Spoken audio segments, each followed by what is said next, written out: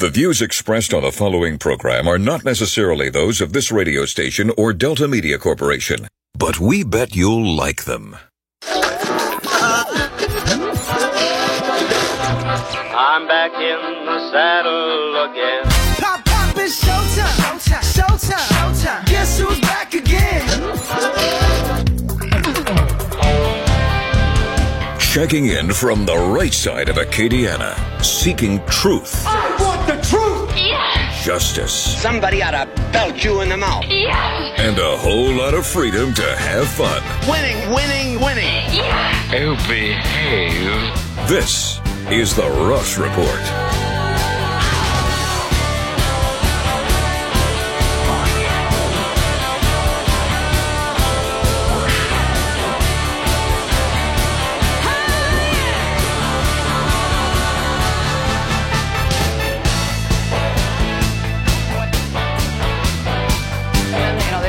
Women voters, they don't like the name calling, they don't like the score settling, they love your policies, and they just want Trump's policies, maybe not so much of the other stuff. So I think that's what the question, if you don't mind my asking, I think that's what she's getting at. But also you want to say, how do you get together? We're going to get together through success.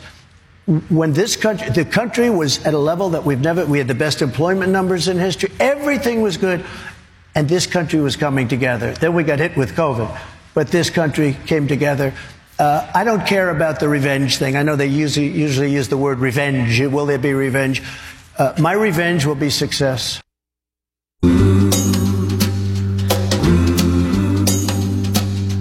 Big John, Big John. When you shop on Amazon. Every morning at the office, you can see him arrive. He stands 6'2" and weighs 195. Now, some don't like him, some think he's hip, but all agree he gives a lot of lip. Big Don. Big Don. Big Don. Big Bad Don. The Donald. Big Don. Now, it's no secret where the money came from. He appeared on the scene with a mighty sum. He doesn't smoke, never had a drink, but about that hair, his barber stinks. Big Don. Big Don. Now, the road to the White House is muddy and rough. If you want to win, you got to talk tough. Lay your cards on the table. Think with your gut. Make America great. Who cares if you're a nut? Big Don. Big Don. But he ain't no nut. Big Don. Crazy like a fox. Big Bad Don. Yeah, crazy like a fox. Big Don. All right, people, welcome to the Ross Report. Big Bad Don. You know how big and bad he is? Well, his lawyer, Alina Habba, says, they picked the wrong guy to pick on because he's strong, he's resilient, he happens to have a lot of cash. A lot of cash. Did you see any of that town hall? Oh, it was choice. It was choice. It was classic. It was, well, I'm just going to give you another little piece of it because it is so good. Yourself, I'm done. This is what why? A lot of people would have said, I'm going to come out. Why are you staying in this? I can't because I want to make America great again. It's not great right now, and we can do that. We can get it fixed. It's harder now. It would have been so much easier if we just finished off that. Everything would have bbeen so perfect. We had the border set. Everything was set to rock and roll. We had no. So you feel like you have an obligation to America. I do. Because you ever just say to yourself, I'm done. This is what why? A lot of people would have said, I'm going to come out. The crowd absolutely loved it. Said he had to stay in. Can't abandon it. I want to make America great again. It's not great right now, and we can do that. All right. Yeah, let me tell you, it was great. I watched every minute of it, and because I wanted to see if there was any wavering, if there's any backtracking, anything at all. The man is indefatigable. Word of the day, indefatigable. And it's an amazing thing to watch. It really is. I don't know. As Jeff Crier and I were talking yesterday, I don't know anybody else. I don't know anybody else, politician or otherwise, who could have stood up to the withering, unrelenting assault that this man has been subjected to. And I say, very, very unfairly. Illegally, in my opinion. When he whipped out that thing last night about that Tim Scott had given him, and he whipped it out and he said, Tim Scott gave me this before, I think it was before the town hall, and it was the Fourth Amendment, which says search and seizure on unfair fines, unbelievable fines, which is, you got to admit, 355 or 65 or whatever plus interest for every day that he doesn't pay it. He doesn't even have time to appeal it. They say it goes into effect right away. What is it with this judge?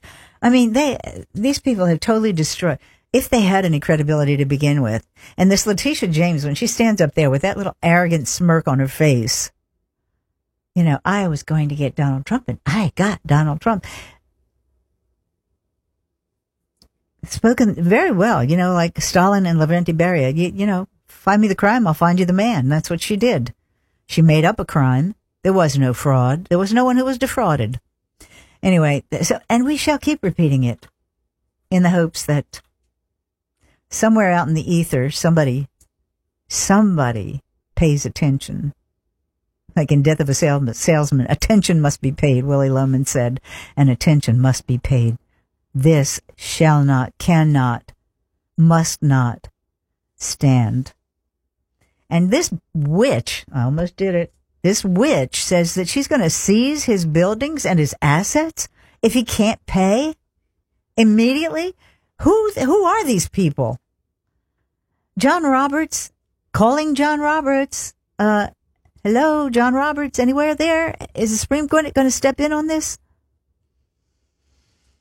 If this is not, I mean, one article after another, one amendment after another, one right after another being trampled on by these people in New York, Washington, Georgia. I'll just take those three, because I think Mar-a-Lago, that's going to be, there's no way they can let that stand. No way. Anyway, well, they'll do their best, but I don't think it's going to stand. Yeah, and we have a shot there. I mean, because at least we have a decent judge in Florida who's willing to look at the facts. A novel idea, looking at the facts instead of political ideology. So his lawyer says he's got the money. He can pay it. But how awful is that? And then and then he can't do business for 3 years. Since when does the court get to say that kind of garbage? When there was no crime. Well, when you create a crime, I guess you do get to say that, right? Anyway, we'll talk a little bit more about that story. We've got a bunch of local stuff. We're still waiting. Hopefully we're going to get to talk to Blake Miguez, Senator Miguez, about his constitutional carry bill. We tried to get with him yesterday, but he's in the thick of it. There were amendments flying back and forth on this. I just saw something in one of the committees about parole with Representative, I think he's Representative or Senator Mike Johnson in the legislature, not the other Mike Johnson, the one in the legislature. And this woman is going on and on and on about, she's so woke, it's unreal, talking about how, you know, parole, it's a white supremacy thing, don't you know? I'm going to find that clip. I'm going to find that clip and play it for you. It's amazing. And, well, I do have to take a break here and thank our Patriot sponsors, these wonderful folks who bring you the Ross Report. We're on a mission. We have some local stuff we want to share with you too. Local information. Of course, they're having to deal with how do we deal with these short-term rentals now? Well, we changed the zoning. That's how we deal with it. We don't get them out of the RS1. Well, I think eventually they are going to have to be out of the RS1, but they're giving them a time frame to do it. But in some of the areas where they can, and folks have requested a zoning from RS1 to residential family mixed, I think it's RSM, so that they can continue with the short-term rentals in those areas.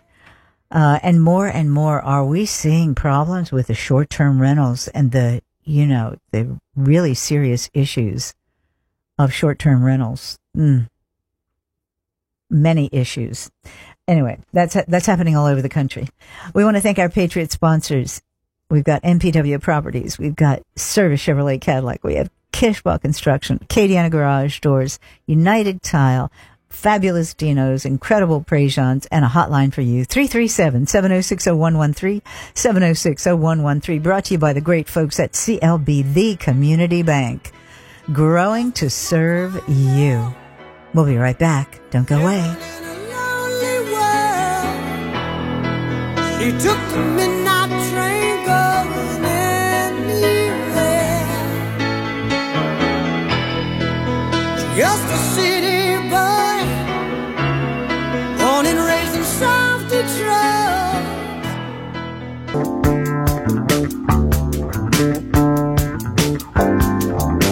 All right, there was a little more after that. My revenge will be success.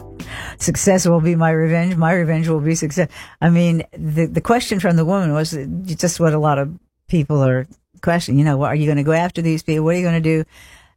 And he didn't do that. The 4 years that he was in office, he didn't really go after. And he might verbally have attacked those who are against him. Of course, he has every right to do that. Free speech and all that, pesky little First Amendment.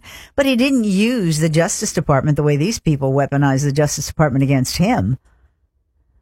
But there was a little more to that town hall that was interesting because it proved and it showed the people that he's not a shrinking violet. I mean, and when his lawyer said, we've got the money and we're gonna do it, but they have to escrow it while it's appealed, but it accrues at 9% interest every day. I mean, if he loses the appeal, well, it's going to have to go to the Supreme Court. There's no way that it's not going to go to the U.S. Supreme Court. But the clock is ticking. And I tell you the truth, I'm losing faith. I'm losing heart with this Supreme Court. John Roberts has been a huge disappointment. And he's got Amy Coney Barrett to go along with him. I think Kavanaugh is maybe showing a glimmer of independence and going back to the conservative side, I hope. But the only three justices that we can really count on to follow the Constitution, strict textualists, and that would be Alito, Gorsuch, and Thomas. Those are the only three that I have total confidence in. I'm getting a little more confidence in Kavanaugh. John Roberts, none, and Amy Coney Barrett, she goes along with John Roberts too much. She needs to assert a little more independence. But this was the rest of that part that I thought was really interesting, that reinforced what Trump said, that he was not giving up no matter what they did to him. And the building on my success, revenge will be my success, or success will be my revenge. There you go. My revenge will be success. Yeah. You told Maria Bartiromo that you may campaign in the Bronx or at Madison Square Garden. When might that be happening? Very soon. Look, we have 9 months yet, but I'm going to see about Madison Square Garden, and we're going to go to the South Bronx, and we're going to go to Queens and other areas, because if you look at what's happened in New York, I'm not even blaming the mayor. I think the mayor has sort of been told to take a back seat a little bit because they came after him violently. They came after him like they're going to indict him when he started speaking up, and now he's become quiet. My revenge will be... Yeah, Eric Adams. So he backed off, completely. But Trump, when he said that, I love it. I want him to go to those blue areas right now because they're hurting. They're hurting as much or more than anybody else. Look at what they're doing. They can't find luxury hotel rooms for veterans who have been out on the street, but they're going to find them for migrants. It is really unconscionable. And of course, Alina Habba says, we're going to go through this, and we're going to post the bond. And hopefully they don't say what'll happen if he wins, which he gets all his money back and he doesn't pay the penalty for sure. But why is this any different from the J6 people who have been stuck in jail for how long? They will focus on they will focus on the judge's definition of fraud because, first of all, most of this is outside the statute of limitations. It's gone. I mean, they had to throw out a whole bunch of the predicates for this case based on statute of limitations had expired. There are serious legal and constitutional questions regarding that fraud claim, and targeting Trump, the company, the sons, the directors, everybody. He can't even serve as a director of any other company. You like that? And Eric and Donald Jr. were each ordered to pay $4 million, their share of the profits from the 2022 sale of the Washington Hotel, which had nothing to do with politics or the campaign or anything else. But they were ordered to pay $4 million. Did you know that? I mean, the whole thing is so bizarre and unbelievable. And even before the trial began, the judge said that Letitia James had proven that President Trump's financial statements were fraudulent. Really? Even before the trial? Before the trial? Find me the crime, I'll find you the perpetrator. I'll find you the man. They found the man. Hey, Brett, go ahead. You're on the Ross Report. Hey, Carol. It's very interesting that Trump has been fined, $355 some odd million. Right. And yesterday he's doing a merger where he made between $3 and $4 billion. So I think that was noteworthy. I think it is too. And not only that, you saw how long it delayed. They were delaying that merger with Truth Social. They delayed it for a long time, but finally went through. That is true. Finally went and getting through. to your other points about Jeff Landry and the crime bill, shall we say. Mm-hmm. I find it very interesting that it is the Congressional Black Caucus that is crying about this, because they are the first people to want to cry and whine, and we have to buy them cheese, because they have crime in their communities that is completely off the hook, and they want something done about it. But then when you go to do something about it, we can't do that. And I tell you, Brett, you probably know more about this than I do. I've been trying to have someone who is in the bail bond business, because I've always felt that they were kind of another layer, right, of trying to get people into court, et cetera, finding deadbeats, getting people in. I've never been able to get anybody to go on the record with that kind of stuff, but I think that is also one of the ways to do away with all of this, to do away with bail, to do away with all this stuff, because it's supposedly racist. If you equally apply the law, it is not racist. Unfortunately, we can't unsee what we see, and we see who's committing we see who's committing the crimes. I'm sorry, I don't know what the root cause. Well, I think we do know some of the root causes, but that's not something you or I can do something about unless people are willing to face the truth. And Carol, I have personally, in my profession, talked to the street criminals who would say that over the weekend they would say, I said somebody did this or did that, but I couldn't retaliate because I didn't have any bond money. That right there tells you that being in a situation where you have to bond out of jail prevented a crime. They would not get into a fight because they'd have to spend the weekend in jail. Right, and maybe have time to cool off. Right? Yes. And the other aspect, I have been approached many times over the years in my law enforcement career as to what is the cure for crime. I said it's very simple. I said you have to get the people who are having these children, the men, to be fathers and to be in a home and to raise the kids. Do you know, Carol, in my 29 years, I can count on one hand, where I have had clients come in to set up cases where a father and a mother were together in the same home raising the kids from the hood. Mm-hmm. Now, you figure I was running 20, 25 cases a month as a probation officer. So you do that times 20 years, and you think on the numbers and the statistics, and I was one person out of 5 in one parish. Wow. And I only had maybe 5 intact families from the hood where the father and the mother were in the home.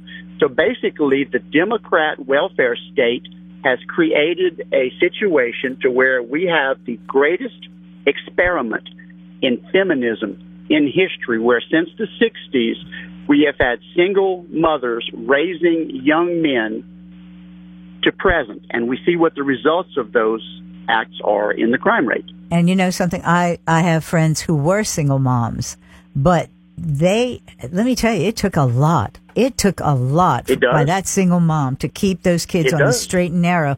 And a lot of people don't have that kind of discipline, that kind of self-discipline. And it can happen, but it's so difficult.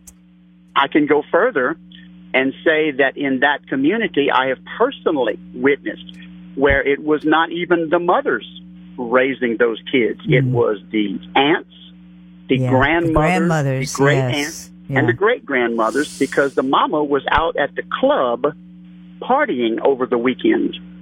Yeah, it's tragic. And, you know, you and I could be called racist for even pointing out the facts. You know how I know this? I was doing security at a local establishment, a little Stop and Shop, and a mother whose kids we continually had problems with came in at 2 o'clock in the morning where I was doing security, fresh out the club, smelling of marijuana and alcohol. And I told her to her face, I said, the next time your kids are out after curfew, I will tell the judge where I found you on a Saturday night at 2 o'clock in the morning, and you're not with your kids. Wow. Personal. Wow. Saw that myself, and she just looked like she saw a ghost. Oh, gosh. I'll tell you what, Brett, the problems are so deep, and they're so deeply rooted. And I think that's why a lot of people, they resort to slogans and easy ways to explain these kind of things. It's no easy way to explain it. But you know what's funny? Carol, the Congressional Black Caucus will suggest every other solution except taking personal responsibility and fathers raising their kids. Take note of that. Yeah. They will never, ever say that, because that means you have to admit it was not somebody else's fault. That will mean that you have to take responsibility and you have to do something. Yeah. Look, the black leaders that I respect point that out all the time. They're as frustrated as you and I are. Candace Owens is always on it. Oh, yes. Yes, she is. And so is Tom Sowell was one of the early ones to talk like that. Yes. You know, Mr. Woodson, Robert Woodson, he's a terrific. Yes. You know, and Jason Whitlock, just great yes. people, great leaders in the community. And they get scoffed at, too. So, you know. They get called horrible names because of speaking the truth. They do. Brett, thank you for the call. You take care, my friend. Yes, ma'am. Take care. We'll be right back after the news. Don't go away. Oh, boy. My producer has a wicked sense of humor. We'll be right back. I swear she must believe it's all heaven sent. Hey, boy, better bring the chick around. To the sad, sad truth, the dirty low down. All right, welcome back to the Ross Report. Well, getting to talk to this gentleman, first time as a senator. We spoke to him many times during the campaign, but he's been kind of busy since he took office. Senator Blake Miguez. It has a good ring to it. Senator Miguez, thanks for being with us today. Carol, good afternoon. Thanks so much for having me on the show. Yeah, we've been busy here in Baton Rouge. It's been nonstop this year. We've got some great new leadership in both the legislature and our new governor, Jeff Landry, and we're working hard to make a difference in Louisiana. And I think we're in our third session so far. We're dealing with crime and trying to get rid of the rampant issue of crime that we have across our state over the next 3 weeks. And you just had a big win. Your op-ed in The Advocate was very good, embracing constitutional carry. Everybody else calls it concealed carry, and you call it constitutional carry, which I think is probably more appropriate. You just got that out of committee, correct? Yeah, we've been through two committees so far. So in the last 24 hours or so, we went through the Jude C committee, which deals with crime matters associated with this type of issue. And then we went through the Revenue and Fiscal Committee this morning, where it was a different set of legislators to talk about the fiscal impacts. And then we're headed to the Senate floor tomorrow morning to hear the bill. And for those listeners out there, this bill is about, the number of the bill is SB1. It's called constitutional carry. Mm-hmm. It allows a 18-year-old who is a law-abiding citizen or older in the state of Louisiana to conceal carry a firearm without having any kind of governmental barriers. So concealed carry permitting will still remain in place for those that went reciprocity with other states, but we're going to bring constitutional concealed carry in line with what we have currently with open carry. Currently in Louisiana, you can strap a handgun to your side and carry it in public, but if you put a jacket on, it's illegal. So we're going to make sure those are aligned, and we're going to put all the responsible restrictions and safeguards in place that we have in the concealed carry permitting process. Okay, so it's a good... What's the deal about reciprocity? If another state doesn't have the same type of legislation, then they'll still have to have a concealed carry permit? Well, there's 27 states that have constitutional carry, and that's a lot of them are around us: Texas, Mississippi, Oklahoma, Arkansas, Mississippi, Alabama, Georgia, Florida. I mean, the list goes on in the South, except for Louisiana. And what those states that have constitutional carry, as long as you meet the qualifications, which in most states it's 18 years old and just being a law-abiding citizen, you can carry a concealed firearm in those states, a handgun. But in the states that don't have constitutional carry, if you want reciprocity with the concealed carry permitting process and the right to carry in those states with Louisiana, then you have to have a concealed carry permit. So we're leaving the carry permit process in place for those individuals wanting that additional benefit. But if you just hang around Louisiana and you're a law-abiding citizen and you're an adult, you can, after this bill becomes law, you will be able to constitutionally carry a handgun for protection of you and your family. Are you all still recommending that people, go through the training, some kind of training at least, to understand how to use their gun and, yes, all that? Well, I can tell you, I champion responsible gun ownership. The firearm industry, along with gun owners themselves, play a vital role in promoting, keyword, Carol, voluntary safety training. Right. So you saw me, I've authored legislation in the recent years called the Louisiana Firearm Safety Awareness Act, which is a free online program. It's from the state police. It's free of charge, where any citizen can go on there and access gun safety and gun law information. Mm-hmm. But it's government's role to educate and help facilitate access to this critical information for adults, but not to mandate. We shouldn't put governmental barriers between someone and the exercise in their constitutional Second Amendment rights. But I have another bill in the process, which is SB 2, which will incentivize individuals to get their concealed carry permit still. Because not only will they have reciprocity, but if SB 2 passes and they are in a justifiable self-defense shooting and they're not conducting a felony, they're not doing an intentional act of misconduct or grossly negligent, they will have a limitation of liability from a civil lawsuit from the bad guy or any kind of liability that results in a self-defense scenario. Well, I wish that they would do that in some other areas, like if a guy is robbing a place and he's injured in the act of robbing a place or something, falls through the ceiling, whatever, and is injured, he can still sue, right? I wish there was some kind of... Yeah, unfortunately, he can sue. It's just how good the fact scenario is and what kind of attorney he has, and can he prove some negligence on behalf of the property owner, and you look back at his intent. It's a shame when the justice system and our civil code can actually hold the victims accountable. That makes no sense to me. We should hold the criminals accountable for their actions, and anything that ensues following that is their responsibility, because they initiated all these series of unfortunate events. And that's what my bill does. It basically says if someone is in fear of their life and they have to use their firearm, and unfortunately in a self-defense shooting scenario, that they're not going to go through the litigation process for years and years. That's very expensive to just try to defend themselves in civil court after a law enforcement or a criminal court has found them to not have violated any laws. The NRA and the Institute for Legislative Action have come out very strongly. In fact, they congratulated you, and they were talking about they've done great research on the states that have the most restrictions on gun ownership are the most dangerous states. They've done a lot of a deep dive into that.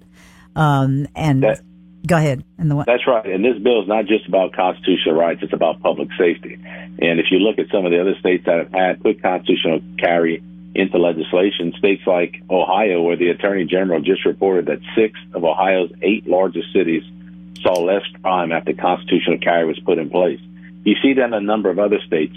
And so I can tell you, this is a measure that empowers law-abiding citizens the right to defend themselves without needing government's permission. And it's a common sense, practical solution to the rampant crime problem that we currently have in Louisiana. Now, there's a number of other bills through the process that are going to address crime, but this one's the easiest one. This is common sense. Yeah. A good guy with a gun stops a bad guy with a gun. That's plain and simple. And the bad guys, they don't care about the law. They're going to carry the gun whether you like it or not, because they just don't follow the law. Well, that's the definition of the word criminal. They don't follow the law.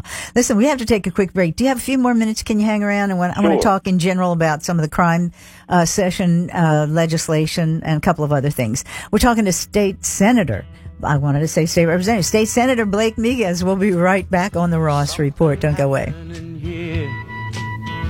What it is ain't exactly clear.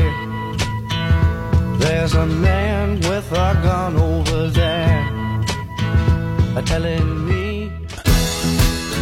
All right, welcome back to the Ross Report. We're talking to Senator Blake Miguez about crime issues and constitutional carry and all that. Blake, I wanted you to hear something. I apologize for the quality, but this was a hearing in the Administration of Criminal Justice Committee, HB 9, which was talking about parole. And I just wanted you, I wanted you and my listeners to hear this woman, and I hope you don't have to hear too much of this during this session, but I'm afraid maybe so. Hold on. Here it is. I am a white person, and I'm going to tell you what. This bill will not do anything to prevent crime. Not one thing. And when we perpetuate systems of oppression, it is at the expense, Representative Johnson, of our souls, whether we know it or not. Our privilege, it is at the expense of our souls. Our privilege is at the expense of our souls. Do you have to listen to that drivel a lot over there? Wow. Well, I can tell you that. Can you believe that? This is not a racial issue. I mean, the governor's been pretty clear in saying that we are one Louisiana, we are one team. This is our Louisiana, and it doesn't matter what race you are. You're going to see the same negative effects of rampant crime across Louisiana. You bet. The governor's taking on crime right now, but this is we have a larger goal at play here. The major issue that Louisiana has is we have an out-migration problem of using our youngest and our brightest to raise our grandchildren in other states. The first thing you need to start solving that problem is you fix the crime issue so businesses will want to move here and employ our children, and they'll want to live and raise their families in a safe environment. The next thing you do is you look at our education system, you look at economic development, that you send the message that we're open for business here in Louisiana. Those are some of the things that we want to accomplish. We want to make sure that, and look, you want to talk about out-migration? Look at the debate we just had a few weeks ago on whether to draw a second majority-minority district. Now, one time did someone stand up and say, guys, we're fighting over crumbs. We lost a congressional district just 2 decades ago. If we continue down the path we're on, it doesn't matter if it'll be a majority-minority district or a majority district. We're going to lose another voice in Washington, and we're going to diminish Louisiana's voice. It's time for us to stick together, to be one Louisiana, to keep our kids here, to improve our crime problem, to fix our crime problem, improve our education system, get people back to work, and seek prosperity for our future generations so we can have an additional voice in Washington and be strong there and all grow together and all reap and with the rewards. I'll tell you, rising tide raises all boats, and that's what the governor is trying to get his message across. This is just the first step of a brighter future for Louisiana. And it seems to me that we spend a good chunk on education. We do a pretty good job spending on education. We spend more than many of our southern state peers, per capita, per student. What we're not doing right, and I think you hit it right there, we can only keep them here if we have jobs for them. And if we do not, and I think you're right, the crime issue, we've seen it here in Lafayette. I mean, there's certain areas that businesses don't want to go to because of the crime. It's very well illustrated here. Now, you can call that a racial issue or not, but it is what it is. If the businesses don't want to come into a certain area because they're afraid, of the crime issue, well, you can't make them. We have to make this a business-friendly state, and I think the governor has really hit on it here. A lot of people were not looking at that as an impediment, the crime rate as an impediment to business. But New Orleans has kind of been a basket case. Have you seen pushback from the New Orleans delegation at all? Well, I can tell you, every Democrat that's over here, especially the ones from New Orleans, have pretty much opposed all of the governor's package in committee from what I can see thus far. We still have to make floor votes, but it would surprise me to see them support anything that the governor is supporting. And look, I mean, they've got to look back to their own city. I mean, their folks and their constituents are suffering with the status quo and with the crime that's taken over that city. They have a governor now that's willing to take state resources like the state police to help protect the entire city, not just the French Quarter. Right. He's also encouraging the attorney general to go in there behind the state police and help prosecute some of these criminals, to help the local district attorney there. I mean, the governor is showing that he wants to help fix New Orleans' crime problem. And well, I thought they had a kumbaya moment there for a moment with Williams, the DA, and with LaToya Cantrell, you know, between the election and the inauguration. Didn't they have a meeting where they had a meeting of the minds? Yes, they gave up some. They signed an agreement with the Attorney General's office to voluntarily allow the Attorney General's office to prosecute cases that state police investigates. But look, the district attorney there was just carjacked 2 weeks ago. I know, his mother. It's terrible. It was terrible. It really was. And I'm glad the penalties for carjacking are going to be toughened. I see that down the line. That's I think one of the bills that are being offered. That's right. Mm-hmm. There's a number of bills that we're going to start holding the criminals accountable for their actions. That's the message that the governor said he's had enough. He brought some families in for his address to the joint session that were affected by crime. And it was some terrible stories that he brought up. And you could see the passion in his voice. You could see that this is an issue that's very close to home for him. Yeah. And his former job was the lead law enforcement officer for the state of Louisiana, being the attorney general. He knows about law enforcement. Yeah, before that, he was actually... He's heard the complaints. He wants to fix the problem, and he intends to fix the problem, and he's asking for the legislature support, and I think that he'll get support. It's just it's hard to convince the left that the status quo is tearing Louisiana down, but we're going to get it done for the people of Louisiana. We have a mandate. Yeah. We have a supermajority of Republicans in the legislature. We got a governor that was elected in the first round, a conservative governor. It's time for us to govern. It's time for us to give Louisiana the government it deserves. Well, let me tell you, that's a good segue to my questions about what just happened in the special session about closed primary and some of the appointments, the committee chairs, and Regina Barrow as president pro tem. I mean, I have to tell you, I tried to get in touch with you then. I was so irritated with you and all your fellow senators for allowing her to be a president pro tem in the Senate, you know, a far left Democrat. Please tell me why that happens. Can you explain, as Desi would say to Lucy, can you explain that? Well, the most important thing is who we elect as the president, because that person has ultimate power to pick committee chairs and to pretty much runs the entire place. So the way the pro tem position is set up, and I hate to say anything offensive to anyone who's had that position prior, but I'm just going to go ahead and tell you the truth about it. That their main job role, besides having a fancy title and getting an assistant in their own office, is to meet with every pastor across the state about who's going to say the prayer each day. And they also offer ice cream to some of our most honorable guests. Now, when it comes to having a position of power, taking that pro tem position actually downgrades your position on committees. It doesn't allow you to be a chairman, and it's basically an honorary role.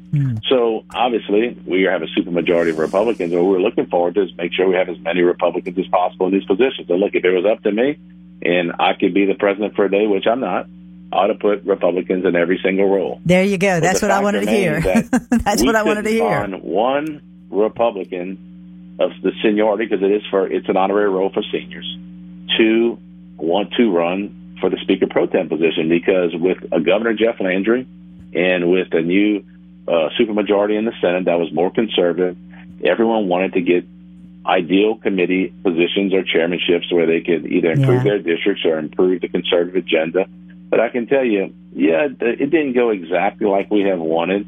We have a Democrat as a pro tem who's got no power, and I think they put 1 or 2 Democratic chairs. But if you look at these committee assignments, I mean, they are stacked up with Republicans. There's no reason with the governor, the president, and the Republicans in those committees that we can't get through the process, the conservative agenda that Louisiana deserves. Okay, I'm going to push back on one thing. Cleo Fields, what the heck is he doing in charge of judiciary? Well, I saw he's actually in charge of Senate Governmental Affairs. Senate Governmental Affairs. Okay, yes. That'll have to be a question for the president. He selected to put him there. I know in the past when the Speaker of the House had put an African-American minority Democrat in those positions, it was to help sort of put was it the optics on the redistricting? Legal challenges on redistricting. Yeah, okay. And, that's what a lot of people thought. But that's pretty cynical. You know, it really is pretty cynical. But that brings me to the redistricting. And I know you have to go, and we're running up against a hard break. But the redistricting, if it was thrown out before as racial gerrymandering when we had 7 congressional districts, how is it not racial gerrymandering now? It's virtually the same exact district. And now we only have 6 congressmen. Hey, Carol, it broke up for the last 5 or 10 seconds. Can you repeat that, please? All right. How is it going to hold up when we had 7 congressional congressmen and it was thrown out because of racial gerrymandering back then, and now back in the 90s, and now we have only 6 congressional districts, and it's virtually the same outline. It's the same district. How is it still not racial gerrymandering?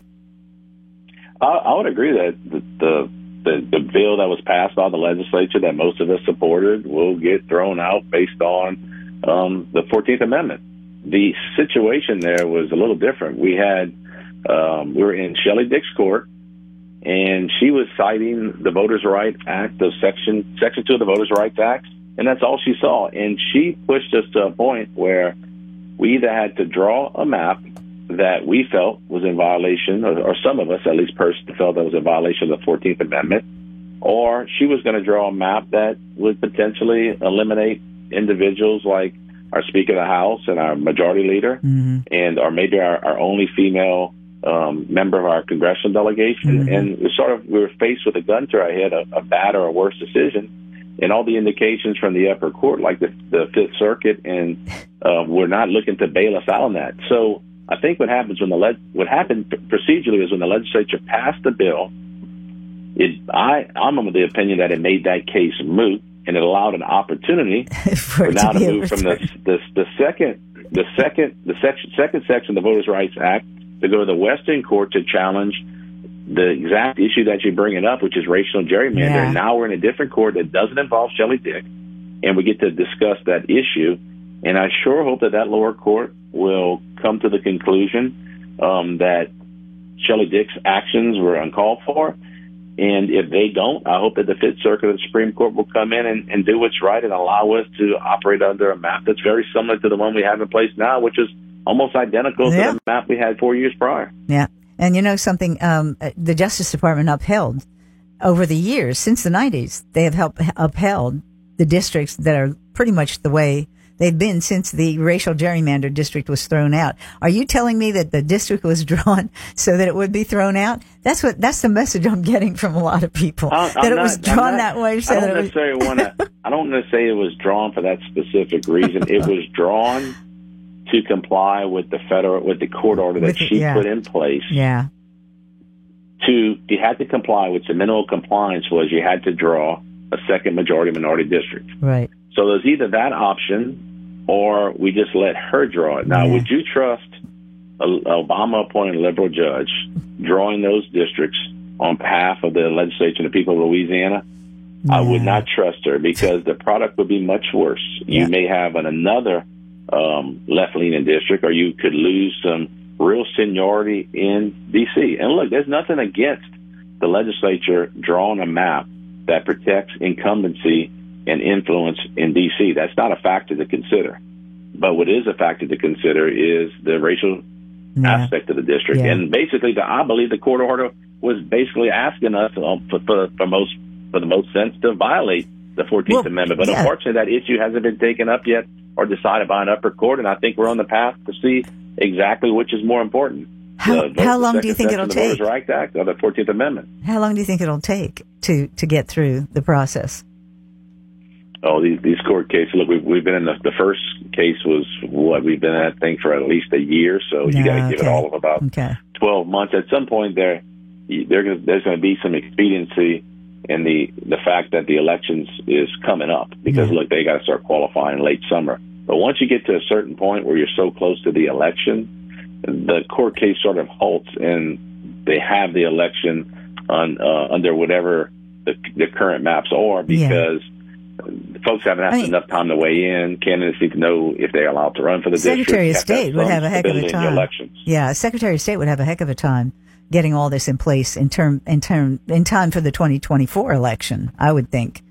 Depending on how long it goes. I don't know how quickly the lower court's going to react to it. They make the biggest determination, but if they don't agree with the plaintiffs there that the districts are racially gerrymandered, then you could very much see the current map passed by the legislature used in this election cycle until the case is fully adjudicated. Wow. Okay. Well, that's a danger. Senator Miguez, thanks so much for spending some time with us. I hope we can call on you in the future during the regular session with everything going on. I mean, gee whiz, you all have your plate full. I know.